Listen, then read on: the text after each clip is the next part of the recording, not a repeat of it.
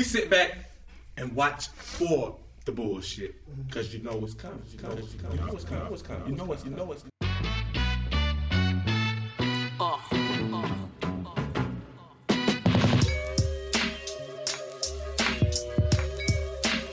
Welcome to BS with Brian Simpson. We back. It's been a while. I know. A lot of things happening this month that I didn't get a chance to talk about yet on my podcast. This is my second favorite thing to do besides stand-up comedy. I guess the first thing that I've been wanting to really address this, but a rapper, Lil Nas X, made a country music song. Yeah, and it's called Old Town Road, and it's pretty good. It's catchy. I mean, is it dope? I don't know if it's dope, but it's, it is definitely a mix of genres. It's a mishmash. It's like rap country fusion or whatever. Anyway, he made this song. It went viral. And it started topping the Billboard charts for country, and naturally, country fans, white people, weren't happy about it. Well, I don't. You know what? Actually, that's not fair. That's not a fair assessment because that's who was listening to it. And because they count streaming now. The song just sort of climbed the charts automatically. But then, the powers that be, the keepers of country music, old rich white dudes, were upset that this was even classified as country music. And the critique they gave is that, Lil Nas X, though he may technically have made a country song, he wasn't really country. He needed to move to Nashville and live the life and really get into the roots and so on and so forth. Right. So Billboard, they wanted to remove the song from the country category and put it in pop or rap. Right. So Lil Nas X makes a remix with Billy Ray Cyrus, it's better than the original because Billy Ray Cyrus can fucking sing, right? And so he gets Billy Ray Cyrus on the hook. Billy Ray Cyrus drops a verse.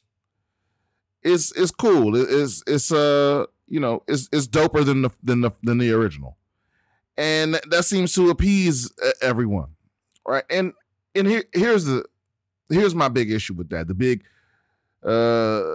big twist, if you will. What these old white dudes are complaining about is cultural appropriation. That's what they're afraid of. Right? It's like if you're a white person out there and you was like, I don't understand cultural appropriation, or you've tried to have one of your black friends explain it to you, and you just don't get it. This is it right here. This is what you're afraid is going to happen. And this isn't really exactly it, because if this was a cultural appropriation the way that y'all do it, then they would have started calling Lil Nas X the king of country music or some shit like that, right? But that's not at all the case. It was just his fight to be on the charts, to just be on the charts. So I think the real funny thing about this is, you talk about poetic justice, like the universe, like karma, like sometimes the wheel just spin. Like that's why some people believe in that shit, because sometimes it just falls into place,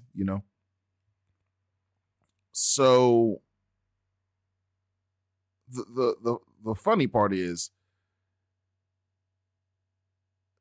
Miley Cyrus, Billy Ray Cyrus's daughter, the guy Billy Ray Cyrus, who we brought in to to give Lil Nas X some country cred. His daughter pretty much made the best part of her career from the very same thing. You know, she was a huge part of the cultural appropriation thing.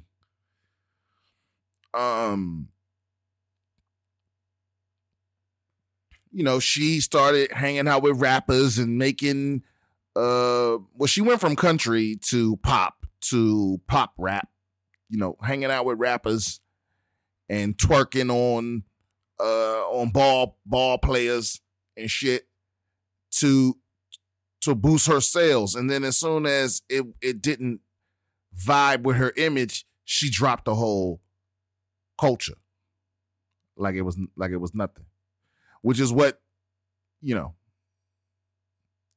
like Lil Nas X isn't really doing that because he would never be allowed to infiltrate country culture the way Miley Cyrus was allowed to infiltrate hip hop. It's just that simple.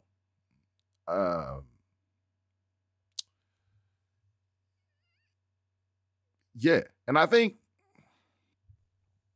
I don't know. It reminds me because I talked about Miley Cyrus a lot when I talked about Rachel Dolezal, who, I don't know if y'all remember her, but she was the white woman that was living as a black woman so convincingly that she ended up being the head of the NAACP in, I want to say, Spokane, Washington, or Tacoma, Washington.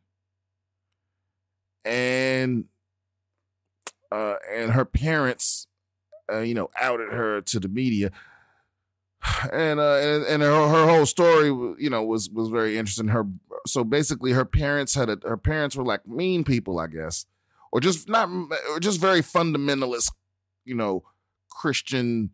That sort of residual cruelty that comes from having parents that are fundamentalist anything.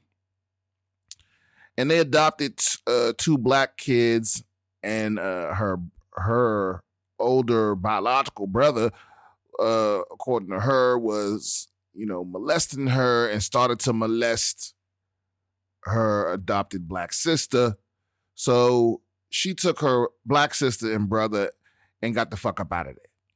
Right? She started dipping into black culture so that they would know who they were, or so they could be black, or so they wouldn't lose touch with what it means to be black. And I don't know if it got carried away or whatever it is, but by the time shit hit the fan, she had been living as a black woman for so long that it's like, and people were pissed. People were pissed the fuck off when they found out about it. I'm not really one of those people, but people were upset, and they gave her a lot of shit. She lost her job, blah blah blah blah blah, and she's accused of cultural appropriation, and I disagree, because even now, she's never wavered. She's never, as easy as it would be for her to just throw down her blackness and be accepted back as white again, which I don't even know if I don't know if they would take her back or even what that would even mean. Even as easy as it would be for her to be like, all right, guys, I was playing around. She hasn't done that.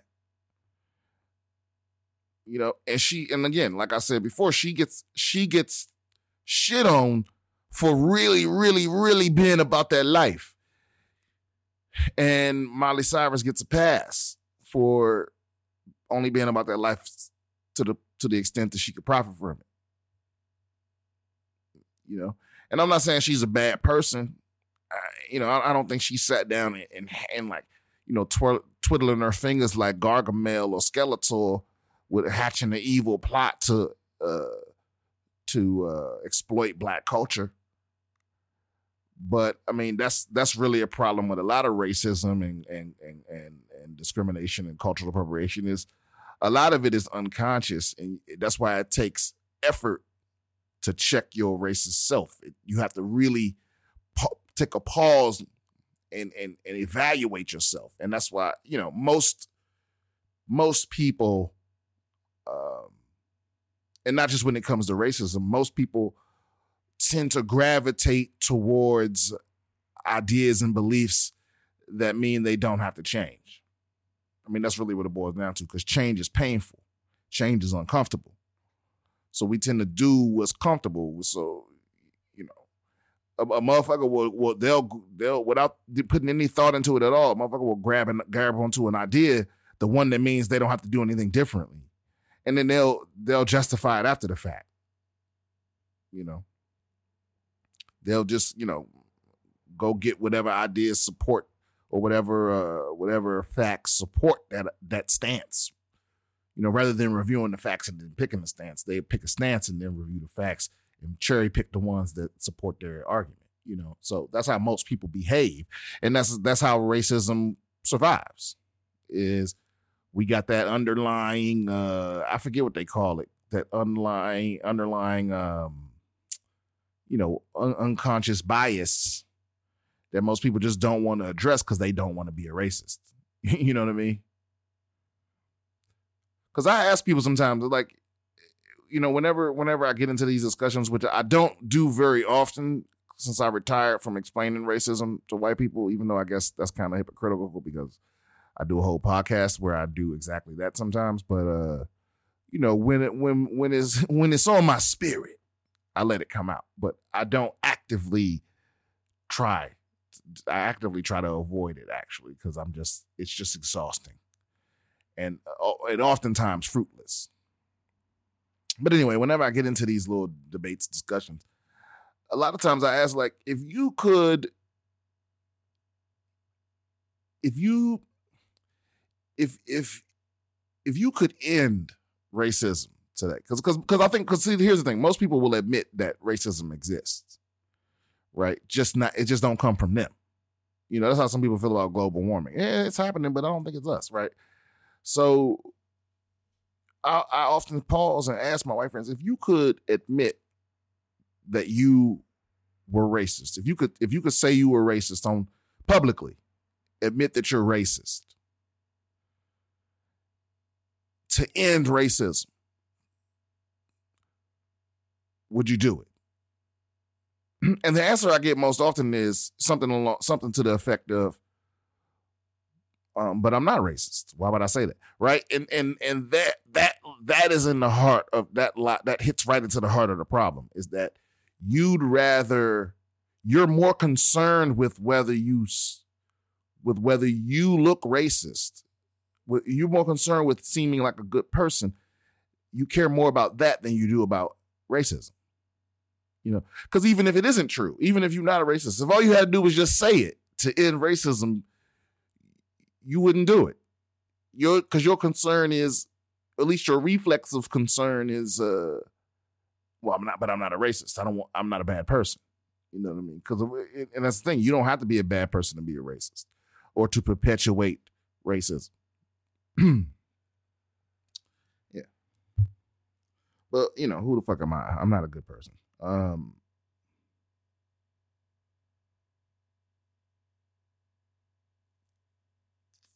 What else we got up on the dock?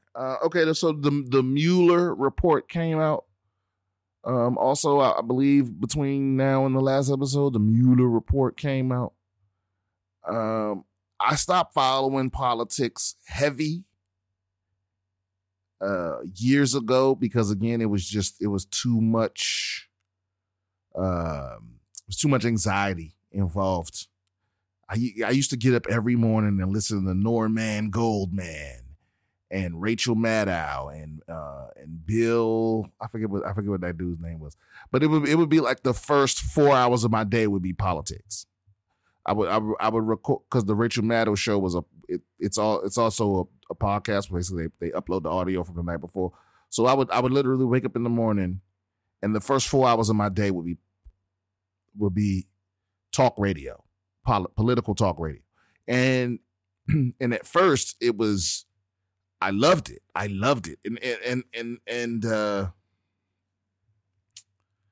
I don't know exactly what happened, but I just remember waking up one day and hitting my playlist, and I don't know, I don't even remember what was happening in the news at the moment, but I do know that I just felt like this is too much.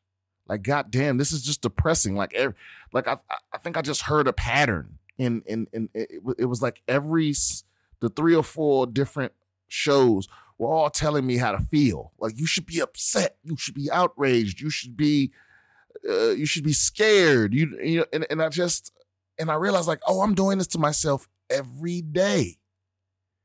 This anxiety is unbearable. You know, it was, and I could literally just not do it. You know, I could keep myself moderately informed and vote, because your only power is knowledge, voting, and how you spend your money. Everything else is just posturing. To me, you know, your direct and measurable impact on the world is just from learning from where you spend your money and how you spend your money, and how you vote, or whether you even vote at all. And I know some people think their vote doesn't count, and I've actually had that. Who did I have that debate with? Damn, it's always someone. But a lot of people feel like their vote doesn't count, but also I feel like it's, you know, it's free, and to the extent that it might count, I think it's worth a shot. You know what I mean? I mean, God might not exist, and a lot of y'all, you know, you still pray and go to church and all that shit on the off chance that that God is real. You know, but you won't vote because you think it. Yeah, I don't know. People are fucking evil, man. I came across an article today about basically the headline of the article. This is from the New York Post. I don't know how. I don't know which news publications are reputable anymore, because it's just impossible to tell. So I don't know if New York Post is some kind of, you know, I don't know if that's a tabloid. I don't know. But this headline says, the headline is, "This is how expensive it is to attempt suicide in the U.S." So basically, an Oklahoma man shared an image to Twitter of his $93,000 hospital bill after an attempt to take his own life. Now, how you gonna give a motherfucker to try to kill himself a $93,000 hospital bill? Oh yeah, because that's gonna solve the problem. I don't know, because I you know, my knee jerk reaction is, well, you should be giving people that try to kill themselves, like, you should that should be bill forgiveness or something. But then you have motherfuckers trying to, I don't know, game the system. I don't know, man. Because isn't that always the excuse we use to not help poor people, is that we don't want people gaming the system? And the truth is, the people that game the system the most are the people with the most money. Let's be honest. We don't help people that need it under the, you know, with the excuse that we don't want people that might not need it gaming the system. But we help the richest people. We protect their assets and all that, and they got all kind of mechanisms to not pay their fair share of taxes, and laws don't really apply to them at all, and you know. So I don't know. This $93,000 hospital bill just really pisses me off. How do you always know when I'm recording?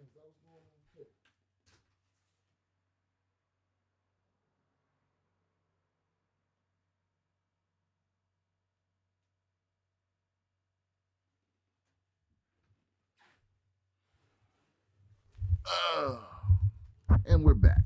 Sorry, I had to let the cat out once again. Yeah, $93,000 hospital bill is that's nonsense. That's craziness. I don't know, man. I try not to let this kind of shit make me cynical. But fuck, it feels like if the corruption in our system is due to money, and now the system is already set up so that once you have a certain amount of money, you pretty much can't ever go broke, right? And then the political system is set up so that if you can donate just a little bit of money, it ain't that much money, you can pretty much buy senators and congressmen. With like 15 grand, you can have a senator.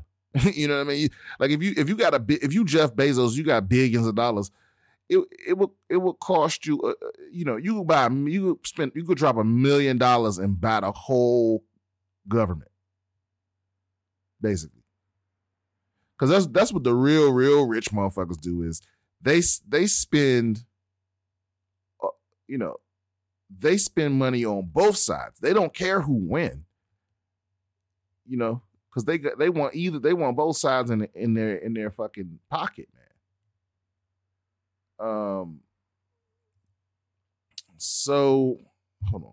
So the dude I don't know if y'all were alive, like some of y'all were alive back in the 90s. This dude, John William. So back then, a dude was, I want to say it was like 20 years ago. What year is that? It's 2019. So this was like 1998, 99. 21 years ago. There it is. 21 years ago. So a dude in Texas was dragged from the back of a truck like 3 miles. It was a hate crime, and that was the first time I think I ever heard the word hate crime on the news, because it was definitely like a white supremacist and all that. It was 3 white dudes, but the ringleader, John William King, and this is from CBS News. John William King, and he is a racist. He admits it. Like it's not something that he denies, but he is a racist, but he denies that he was part of this hate crime. He says that he was not near them when his 2 other buddies dragged this nigga from a truck. And I mean, I don't know. His claim is that it was a drug deal that went bad. Now, who was buying drugs from who? It didn't really go into detail with all of that. But the fact that he's about to die. Anyway, that's what the headline is. He's going to be executed shortly. His lawyers claim that his lawyers are trying to get the Supreme Court to pick up the appeal, which I guess the Texas the Superior Court in Texas already denied. His lawyers claim that during his original trial, his defense attorney ignored his claim of innocence. His defense attorney didn't refuse to submit that claim to the court. So they want a whole new trial. Which, I mean, dude, how do you think you're gonna win this?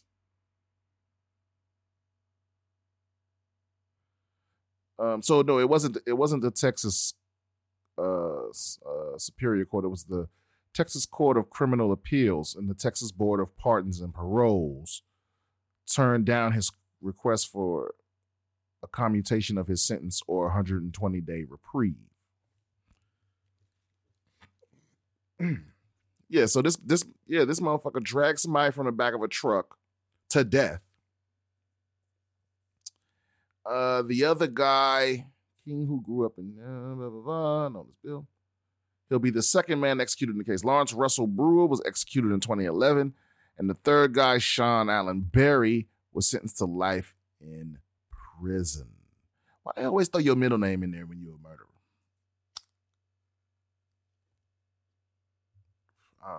Who knows? So the black world, I don't know if we can breathe a sigh of relief, or I don't know how to make that feel good, man. It just seems like it's just dangerous out here for a nigga,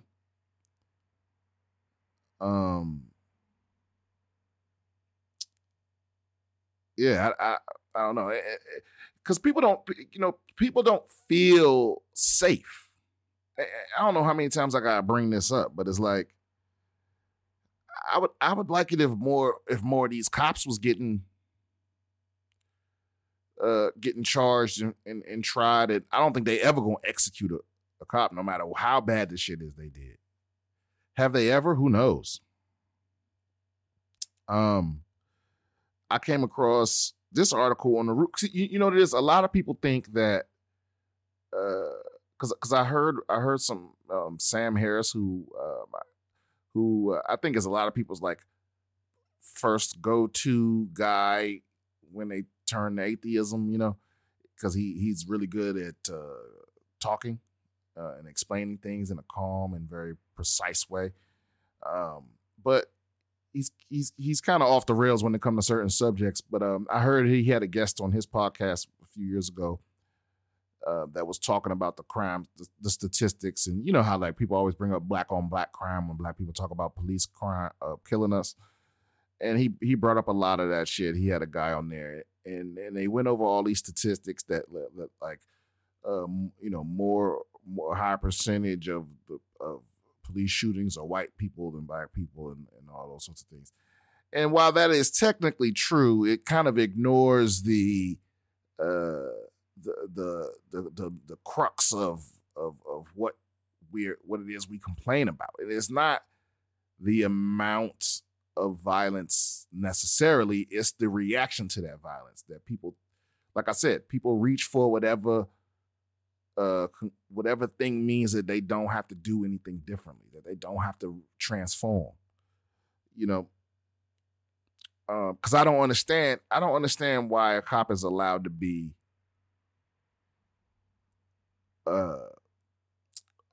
fear for their lives when and that's the excuse for them. Like if a cop thinks I have a weapon and they fear for their life, and then they shoot me and I don't have a weapon, that's excusable because they're afraid it was a mistake and anybody can make it and blah blah blah blah blah. Like the dude, I can't remember his name off the top of my head, but the guy last year that we got pulled over by the cop with his wife and kid in the car, and he told the cop, I have a gun, because he had a license, he had a permit for his gun that he had in the car with him, and the cop was like, so the cop said, let me see your ID, and he's reaching for his ID, and then he tells the cop as he's reaching for his ID, just so you know, I have a gun, I have a permit, and the cop immediately pulls out his pistol and starts shooting the guy. Don't reach for it. Now he's reaching for his wallet that the cop told him to get. You know what I mean? So it's one of those things where it's like, and it was police say it was an honest mistake. We out here all the time. Our job is stressful. We blah blah blah blah. Right? So a cop is allowed to, because of the stress of the job, because of the scariness of the situation, he's allowed to be scared and make a mistake. But the citizen has to have perfect behavior. Any mistake you make can cost you your life, and it's going to be your fault. Any mistake they make could cost you your life, and it's going to still be your fault, or it's nobody's fault. And here's why that's so crazy, right? So I come across these statistics in this article on The Root by Michael Harriot, right? So in 2018, police killed 1,165 people, right? Despite all the protests, marches, training seminars, thoughts, and prayers, in 2018, cops killed 36 more people than they did the year before, right? And despite being 12.6% of the U.S. population, black people were 26.7% of the people killed by police where the race was known. Okay, so the number of people killed by police in the last year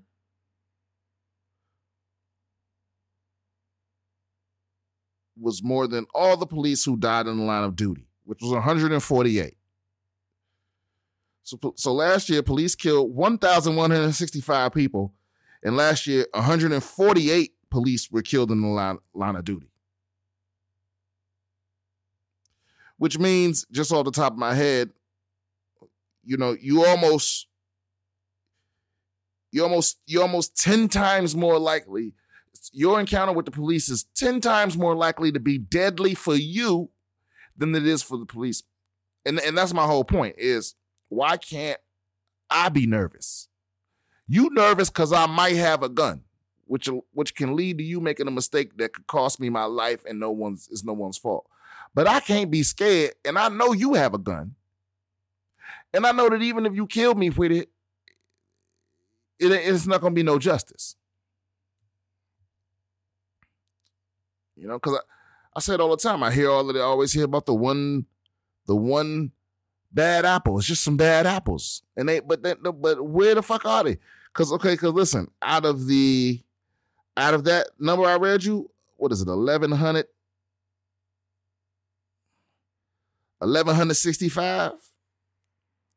99% of those officers involved in police killings, and no, these weren't all shootings, but 99% of those officers in 2018 were not charged with a crime.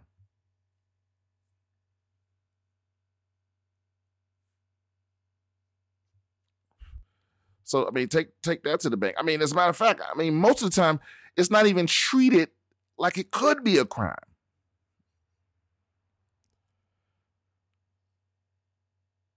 So, feel however the fuck you want to feel about it. Because I've had, and I've been accused of being anti-police or whatever, and that's not true. I've had good interactions with police.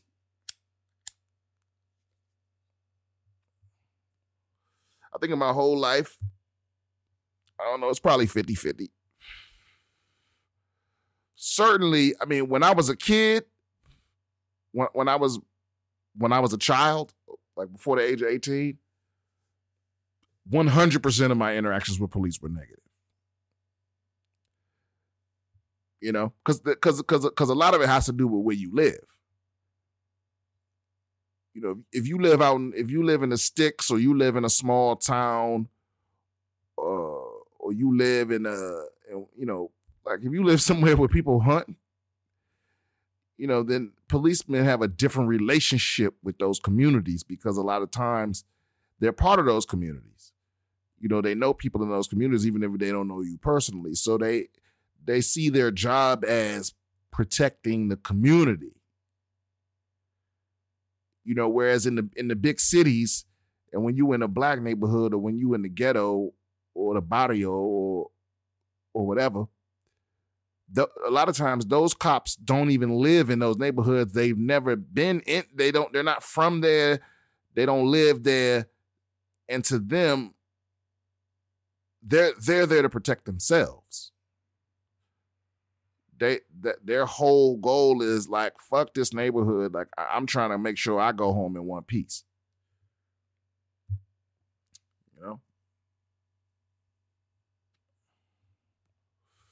So, like I said, feel however the fuck you want to feel about it.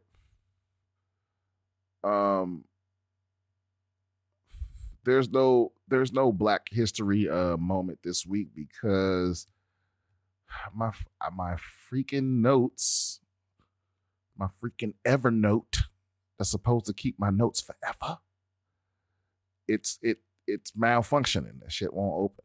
So, but I will make up for it next week when I will do a double. How about that?